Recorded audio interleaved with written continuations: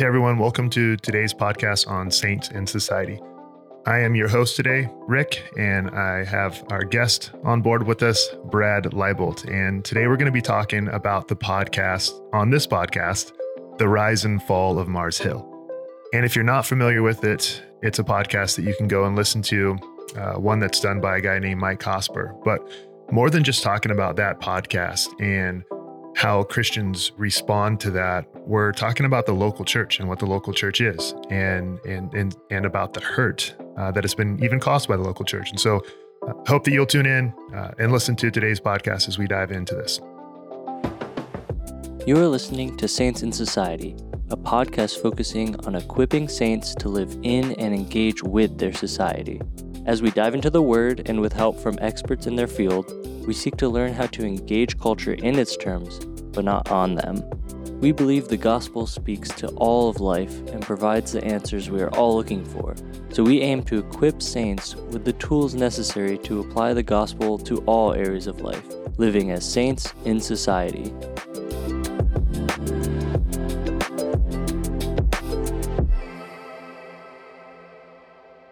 Brad, we've known each other for a few years now, hunting partners. When you were in high school, what CDs would I have found in your CD collection? Because I don't know this about you. Okay. There would have been Josh Turner, the Long Black Train album, some Tim McGraw, Alan Jackson, George Strait. So a lot of like classic good country. Okay. Rodney Adkins. Yeah, there you go. Yeah, Rodney Adkins. And but then also, so there was that side of thing, the countryside, but then also my family listened to a lot of like contemporary Christian music. Okay. And so some Newsboys, like back when they were Australian. Yeah. 1,000 Foot Crutch, Casting Crowns, Mercy Me. So nothing against that stuff, but I'm more embarrassed to say that I listened to that than Country George music. Strait. Yeah. Okay. Who, the king of country. So where I grew up, we had 3 radio stations: country, pop, or, pop, I guess, and Christian. And all summer long, you're in the tractor for hours a day. And you have 3 options. And I was like a good little legalistic Christian kid. And so I wouldn't listen to the pop station because that one had bad words that would get bleeped out or whatever. And so Christian and country. And so, but then you're listening to music all day long and they start playing the same songs. And so you got to go back and forth between those two. But, yeah. And like country music isn't legalistic. Right. they say the same exact things in like pop songs. They just say it with a Southern twang. Yeah. And so it sounds more pure. Mm-hmm. But what was in your collection? CD collection, or was it 8 tracks back then? Yeah, that's a good joke. Did you come up? You've been preparing for that one? No, that was spontaneous. Yeah. I'm proud of it. So I would play this in my Walkman. Okay. Thank you. I had one of those. Yeah. Actually, my CD collection consisted primarily of 2 genres of music. So in my CD book, you would find George Strait, Garth Brooks, Clint Black, Clay Walker, some of those. Right next to them was going to be Too Short, Tupac, DMX, Eminem, Chronic 2000, Dr. Dre, of course, and that. So I was like, just a confused kid.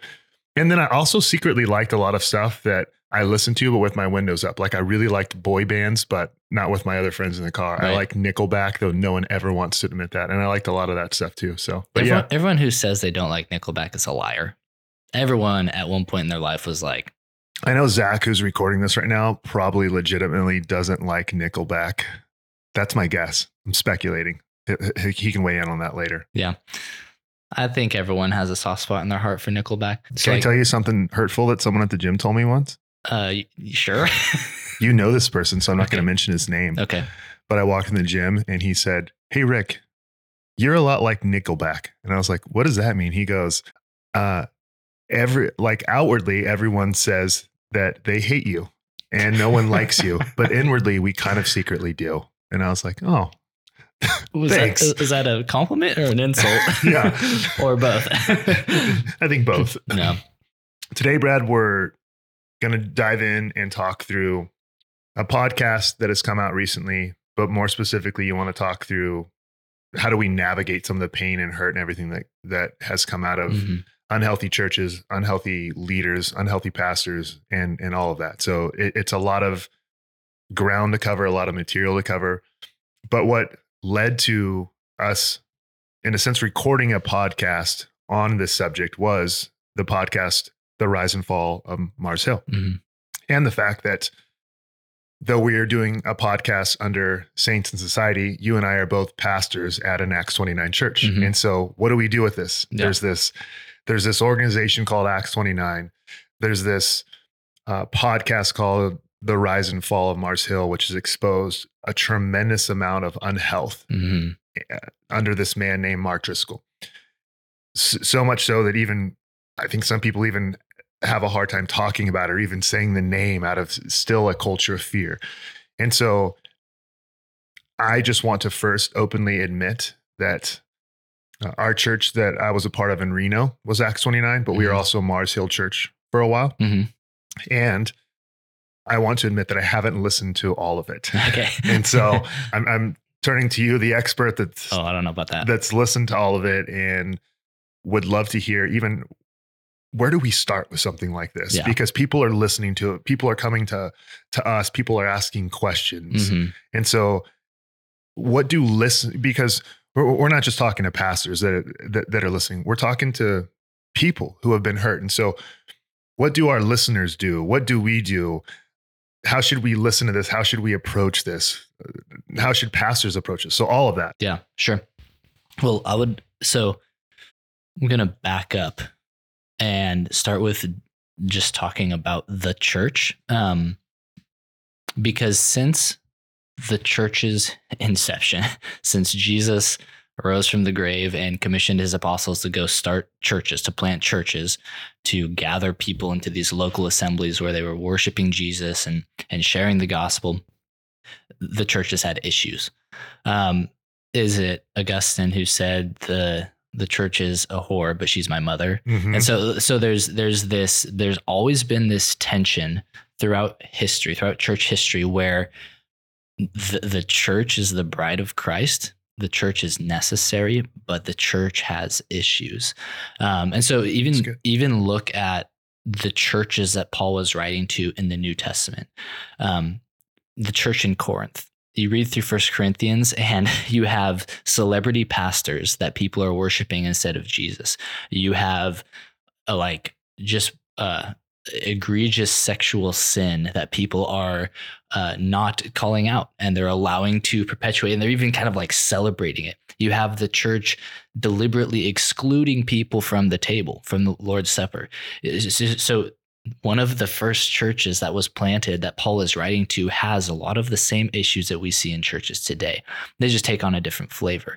And so you have these churches with issues. You also have passages that talk about what the church is. And so Ephesians 5, Paul is talking about marriage, and he's relating the love of the husband to their wife as Christ's love for the church. And just listen to what he says.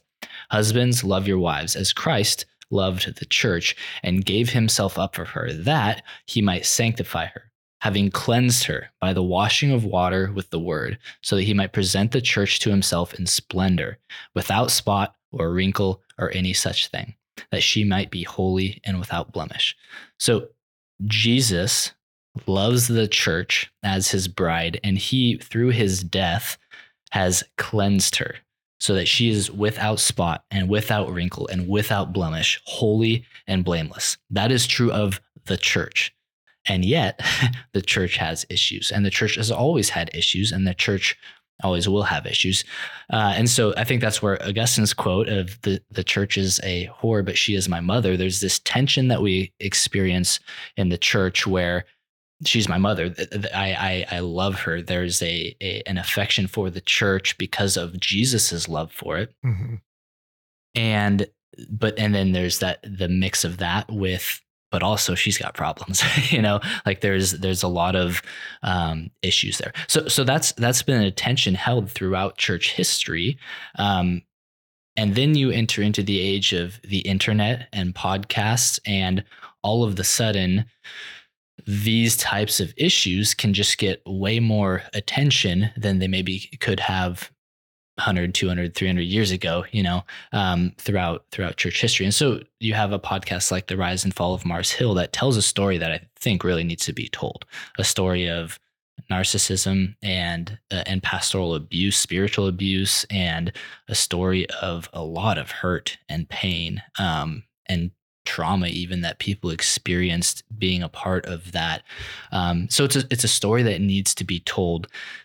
And I think in this particular podcast, it's told really well. I think the podcast you won't find a better like quality production wise podcast on something like this out there as far as like in Christian podcasts.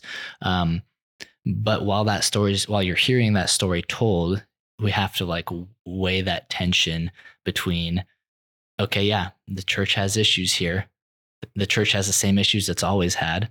They just take on a new face. And yet I love the church. The church is the bride of Christ. And so you asked, where do we start with that? I think we have to start with, well, what is the church, and a reminder of that. Yeah.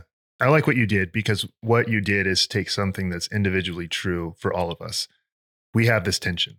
It's called saints in society. Mm-hmm. We are broken people, but that's not our core true nature. We are saints who struggle with sin. We are not sinners struggling to become saints. Yeah. And so individually, we can admit that we know that we're supposed to live a life that displays the holiness of Christ, but that we fall short of that every day. And that Christ's work on the cross is sufficient to atone, pay for, forgive, all of that. And so we live in this tension of that we're simultaneously sinless before God, but we're also simultaneously living out a sinful nature as well. Yeah. And then you bring a bunch of people together with that same identity, and you have the local church. Yeah. Well, you bring up a really good point. It's easy to think of the church as an institution or a building or a name, a vision, a budget. It's this entity that exists apart from me. And that's not what the church is. The church is just a gathering of saints. Like when we accuse the church, we're not accusing this like institution that exists on its own. Like it's a group of people. It's a group of gathered saints. And now there's institutional structures and organization that help the church function in some ways. But at the end of the day, what the church is a gathering of people. The word ecclesia, church, means gathering. Yeah. It's a group of individual saints that come together to make up the body of Christ. So I don't know this because I haven't asked you this. Okay. Why did you feel the need to start with defining first the local church? Is there something in the podcast that leads you to go, hey, I think we need to start here? Yeah, I would say, well, I think anytime we talk about church in general, it's helpful to start with what even is it, because we can start talking about things that aren't even the church. Like I just said, an institution versus a gathering of people. But I do say, as far as bringing this up in the conversation about the podcast, and I would say, I don't know if this is a critique of the podcast, because I don't think this is what The Rise and Fall of Mars Hill like set out to do. But I think there was a lack of comparing what we saw unfold at Mars Hill with Mark Driscoll to the ideal, that a picture of church that's painted in scripture. So I don't know, and someone can fact check me and call me out if I'm wrong on this, but I don't think that scripture was ever opened in the podcast and like pointed out of like, okay, here's this bad example of church leadership and elders and pastors and, all this kind of stuff.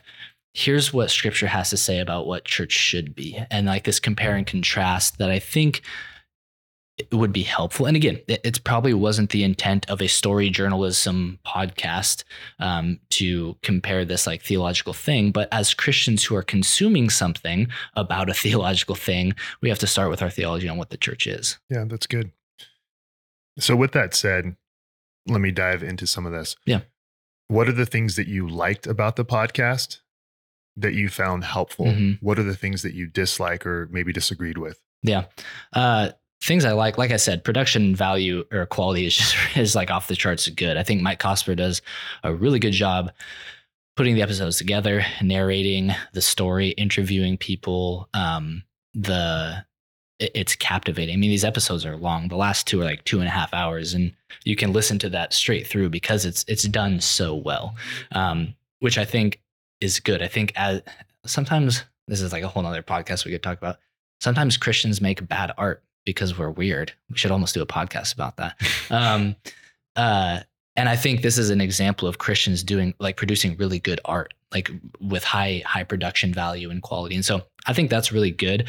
I also think it does a good job of naming sin and injustice, which is, I think, something we need to do. And so whatever is said on this podcast, don't ever hear me or us saying that the sin and injustice that was done at Mars Hill is justifiable or okay or anything like that, because I think stories like this need to be told to increase a greater awareness of the abuses of power that can happen in the local church. And so narcissism and narcissistic leadership is unfortunately very common in the local church. In fact, I think the role of pastor for some reason draws narcissistic people to it. And so I think for the pastors listening to this podcast, it's a really good, and it has been for me, a really good like temperature check of like, okay, like I'm not as dynamic and gifted as Mark Driscoll is. And so I'm never gonna have a 15,000 person church, but there, I could still have some of the same tendencies and like sin patterns in my own heart that are just not any better per se. They just can't manifest themselves in the same way as him with his personality and everything. And so I think it's a good, like a mirror, like a reflection for pastors and church leaders to think, okay, are there things here that we need to evaluate, like self-evaluation, and then also for church members to be aware of the ways that church leadership can be abusive, and to have those stories out there and to name sin and injustice, I think is really,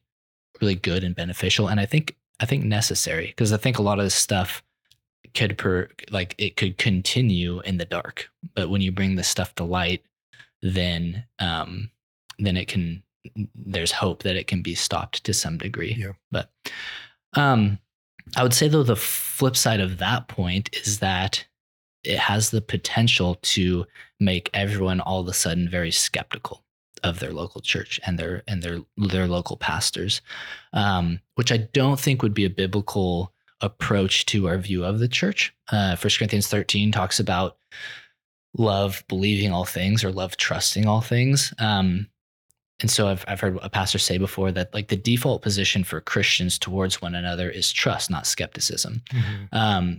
And if you listen to this story of Mars Hill and Mark Driscoll, and your heart starts to grow skeptical towards your own church and your own church leaders, when there's probably not any evidence of that kind of stuff going on in your church, then I think we're probably not using some discernment as we listen to that, and allowing that story to start to shape and taint our view of our own local church. So now there's a balance here, right? Because so many people were in on Mars Hill and thought things were fine, and then they weren't. And so there's a line to walk here of being wise and discerning, and if there are injustices being done in your church, and doing what you can to call those out, but then also not being like on a witch hunt, like trying to find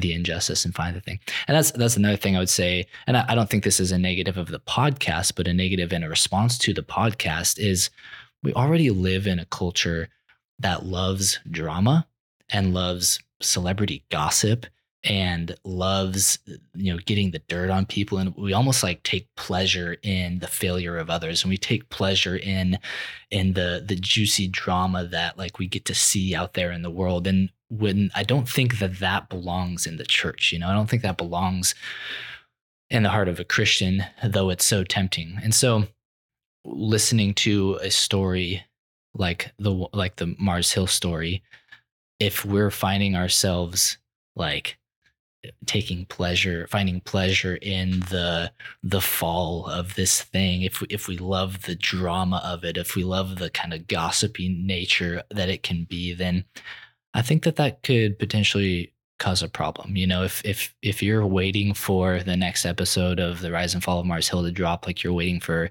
the next episode of The Bachelor, like I think there's a problem there. Yeah.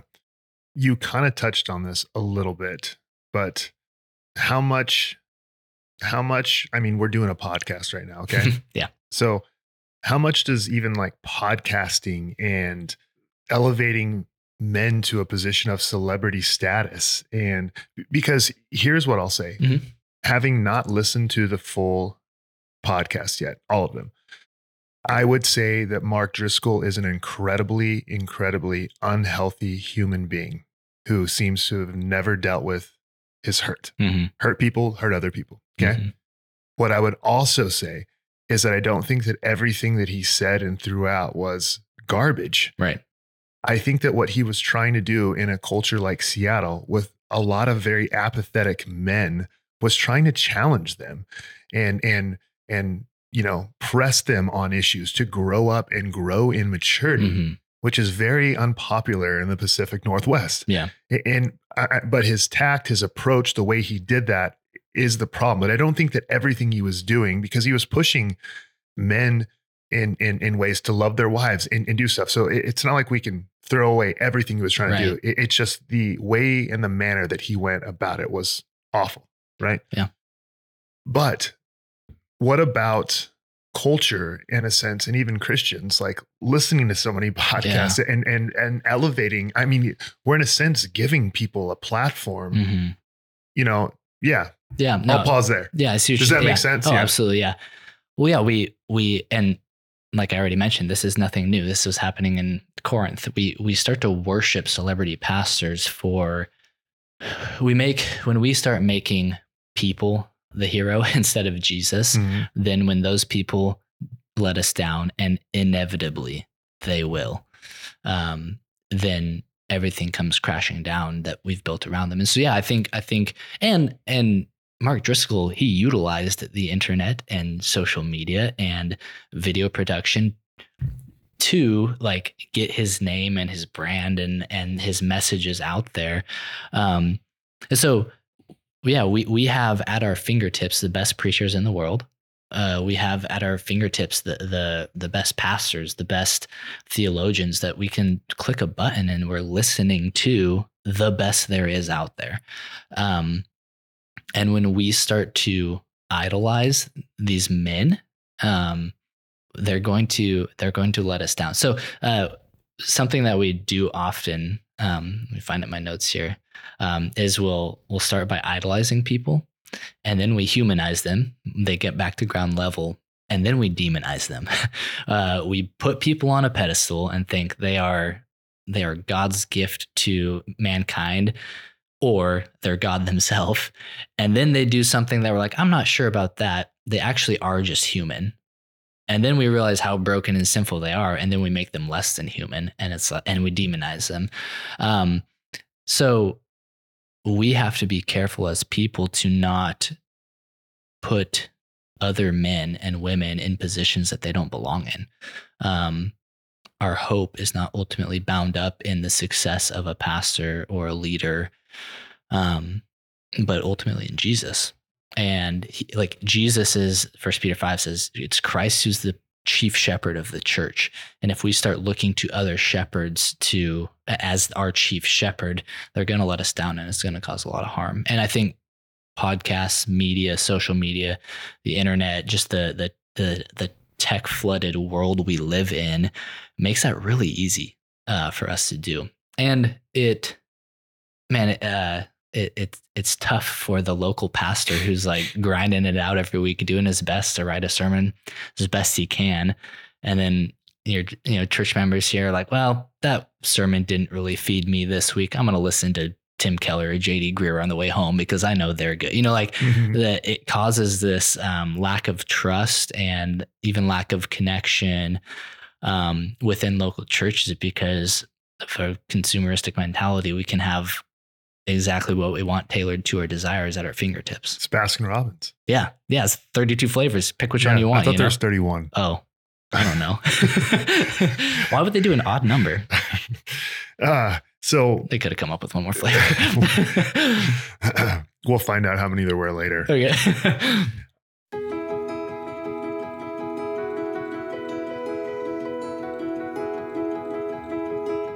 This episode's local business spotlight, we're going to be looking at Sun Automotive, which is the mechanic that I go to when my car needs some love. Sun Auto started in 1977 with one store, but has now expanded to 4 stores in the Eugene area. They've been in the community for 45 years. They exist to serve their community, not only the customers they interact with on a daily basis, but also their employees. They really care about people and love to give back. The culture at Sun is to always have its ear to the ground with community involvement. During the recent Oregon fires, for example, they took the opportunity to help raise money for the communities affected. They are also launching a program this spring called Keys for Hope, which will give away a car to a family in need. Mechanics, unfortunately, are often given a bad rap for taking advantage of people, and Sun understands this. They're committed to doing the right thing every time, and they're dedicated to integrity within the industry. They keep their customers safe and on the road to enable them to live their lives. So go ahead and check out Sun Auto if you have any car troubles, and let them know that you heard about them on our podcast.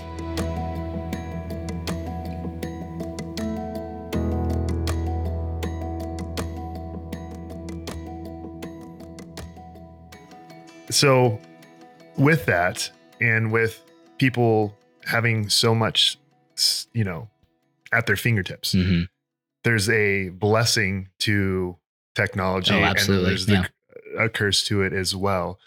What would you say, though? And I guess kind of shifting or moving on, what would you say, or let me ask you differently. How do you know? Because I think this is the problem here, is a lot of these people didn't even know that they were in such an unhealthy church. Yeah. Because if the current's going one way, to go against the current makes you stand out, and then you feel like, well, there's something wrong with me because everyone else seems good with what's going on here.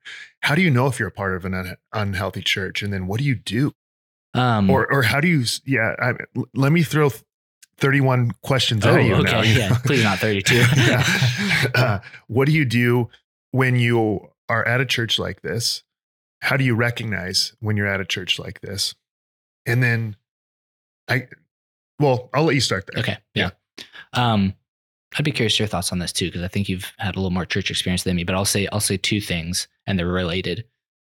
Is the church about Jesus? Which is interesting, because do you want to know what Mars Hill's tagline and mission statement was? It's probably something about Jesus. It's all about Jesus. Yeah. And so I would say, beyond a mission statement, beyond a tagline, beyond a church name, is the church about Jesus? Or is the church about Mark or Rick or Brad? And when you ask around, when people are talking about their church, are they talking about Jesus? Or are they talking about some gifted pastor or leader or awesome program that their church does?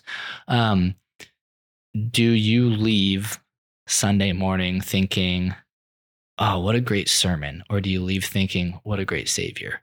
Is the focus on Christ? And I think, so here's something else that I will say that I think is an indicator of if the focus is Jesus, is leadership genuinely humble and honest about failure and brokenness and weakness? Is there a level of transparency among leadership in the church that doesn't kind of fake pseudo own their mistakes and then justify it and then gaslight and make it seem like you're the person who actually has the fault? But is there genuine, honest, humble, self-evaluation among leadership? If there isn't, it's probably because they're more worried about their own image than they are about the gospel. Yeah, the brand. Yeah, and I think so. Mars Hill is like a lights flashing example of a lack of accountability at the highest level, to where there was no way to get rid of leader. There's no honest evaluation, and if you even peeped some sort of criticism against, then it was like, that's not good. Like, you're done, So yeah, I'd say, is the church beyond a mission statement actually all about Jesus? And you will see that reflected in the transparency and vulnerability of leadership, which ultimately will trickle down into the culture of the church. Yeah, it's good. How can the church as a local body protect itself from some of these things? I mean, you are an executive pastor. I don't have all the answers, but one thing I would say is a plurality of leadership. I think, and this is tough in some churches that are in, like, I grew up in a tiny, tiny town with a church that could barely afford one pastor, right?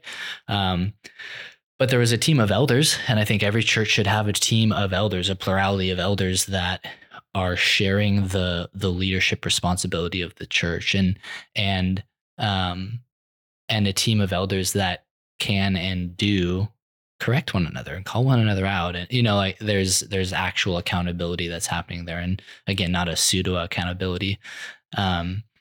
So I think a plurality of leadership, if the church is all about one guy, I mean, ask yourself this: if your lead pastor left, granted, that'd be difficult. I'm not going to say that's not true, but, like, would the church continue? If your lead pastor left, would 75% of the church leave as well? Would the church crumble? Would it be devastation and heartache? So I think the other side of that would be, if your lead pastor left and you're the church celebrating, celebrating, right? Yeah, finally, yeah, that's a problem too. So there's a healthy mourning somewhere in the middle there. So plurality of leadership. I also think, again, the church is people. It's a gathering of people.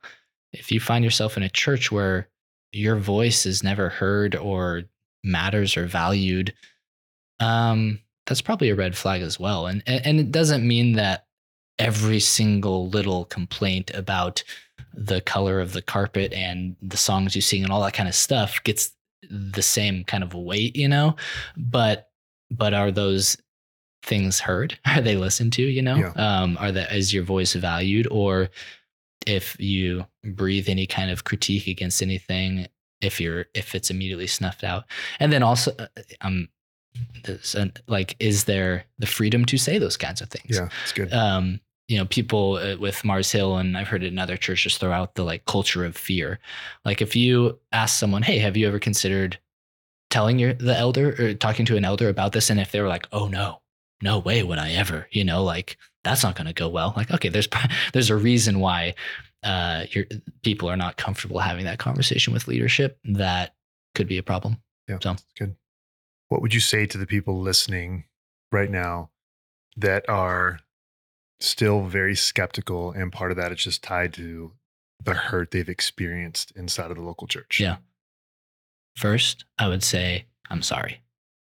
Like, truly, it breaks my heart that the church breaks people's hearts. So whatever you might be feeling is legitimate and valid, and there's very real hurt and abuse and pain that is done by and caused by churches. And so the person who's skeptical because of church hurt in the past, I would say, I'm sorry. And that it really sucks that is a reality we have to deal with. I would go back, I think, to where we started and encourage you to remember what the church is. That is the bride of Christ. And as imperfect as it may be, it's still the bride of Christ that he loves. I would also say, maybe you would disagree with this, but not all churches are the same. Like, I think we get this kind of weird, like, and there's good to this, where I'm at a church, I'm committed to that church, and I'm not leaving that church. There is value in that. But there's also a lot of really great churches out there, Mm-hmm. like really good churches with awesome leaders who are humble, godly men who preach the gospel and love their people well. And so just because you had one bad and probably really bad experience at one church does not mean that all churches are necessarily that way. That's good. Can I turn it back on you? Because you said earlier. No. Okay, moving on. You said that you come from you have some church hurt and in your past and your story, and now you're a pastor of a church in the same network that was that brought that hurt about in the past. So what's that story been like for you? Yeah, man. So we moved here in 2015 to plant an Acts 29 church. And we moved here with a ton of bitterness, resentment, and hurt, which is not the place you want to be at when you plant a church. Mhm. You know, that's not where you want to start off. And so that's where we moved here. And a lot of that comes from the fact that we were at one time a Mars Hill church led. And if we want to use the word shepherding, though, I just don't even feel right saying that. Yeah. But we were led by, I'll just say that we were led by Mars Hill and by their culture. And we adopted a lot of that culture and a lot of that unhealth. Some godly men came in, older men, to walk us through a lot of that. But there was just a lot of stuff there. And I don't know that I want to publicly address all of it on a podcast. And I think that might be some of where I'm unsettled, is that I've been able to unpack this with some other people. And so that's where maybe I would agree with you that I don't know that always a podcast is the best place for that. Like, is that going to lend itself to healing? Right.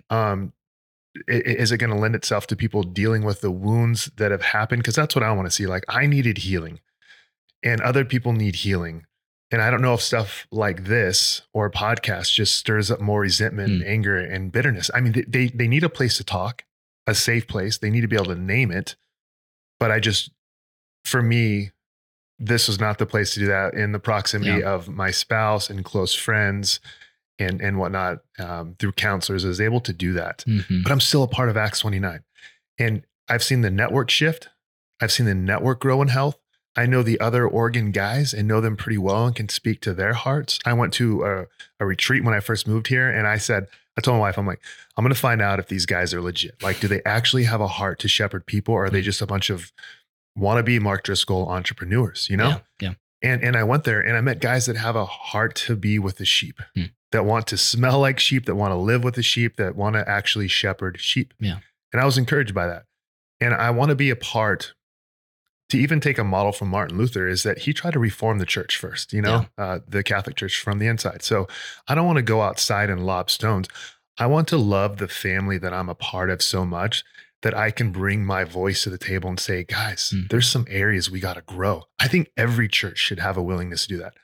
When people bring stuff up, be like, is there truth in this? Are there areas we can go? Probably. Is there areas that Acts 29 can grow? Absolutely. And I hope that our network is going to continue to grow more and more healthy. And I've seen that.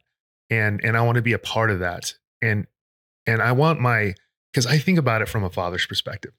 Like, how would I define like a healthy church? Do the people feel safe with their pastors?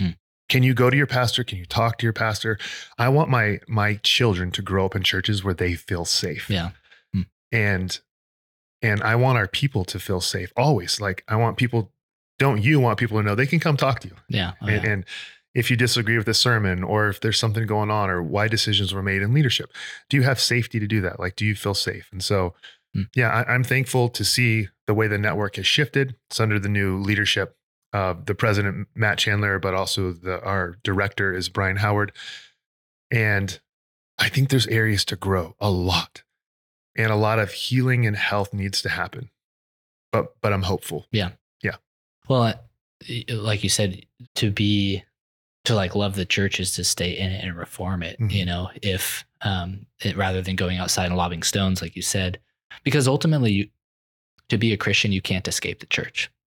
Like it's God's plan to reveal the mystery of the gospel to the nations is through the church. Yeah. That's what Ephesians 3 says. And so you can't escape the church. And so instead of the response to a bad church experience is not no church experience, but hopefully good church experience that you can be a part of. And, I've heard, I think Jonathan Leeman talks about the response to bad authority is not no authority, but good authority. And so you have, that's good. You have an example of really bad authority in Mark Driscoll and Mars Hill, the response then is not anti-authority. I'm going to go away from this, but no, we need good authority. And ultimately that good authority is Christ. It's Jesus that we submit to and we come to and we worship and we love. So to reform rather than retreat, and run away. And that was one of the, I was asked this multiple times by people. Why did you stay at your old church for so long? And that question almost offended me because I was like, because they're my family. And do I agree with everything going on? No, heck no. But I want to stay and be a voice for the people in that church because it's my church and it's my family. And these are my brothers and sisters. And if they're hurting, I, as their shepherd, and one of the shepherds, is not going to just leave. Right. I want to be a part of the process, to fight for them, to fight alongside of them, to love and encourage them. And so, but I'm not saying that it's wrong to leave a church. And I think there's a time and a place to do just that. But as much as I can, until I guess my voice is no longer heard, I want to do that. It's also, I don't like a canceling culture. And so I'm a Christian. And because the grace that's been bestowed to me, this infinite and measurable grace, I want to move toward people continually with grace, which is really hard and really difficult. But I think the only way we're able to do that is to truly understand the amount of grace we've been given. And so like I can move toward someone when they've offended me. I can continue to love people when they've offended me. And I think a lot of what we're seeing and what's coming out of this podcast and some things like that is like, I don't know that I feel grace, or I see and hear and understand the gospel. Yeah. Like, I don't know, you've listened to it all. Like, do you hear the gospel as the cure? Because that's what we need to ask always. Right. What's the solution? What are they saying needs to happen? What is the solution? And we would say the gospel. And I haven't listened to it. So you'd have to speak to that. Yeah. I think the podcast does a good job of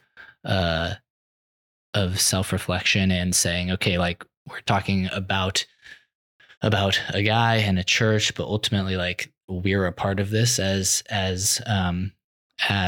people who allow people like this to get into leadership. I'm trying to think back.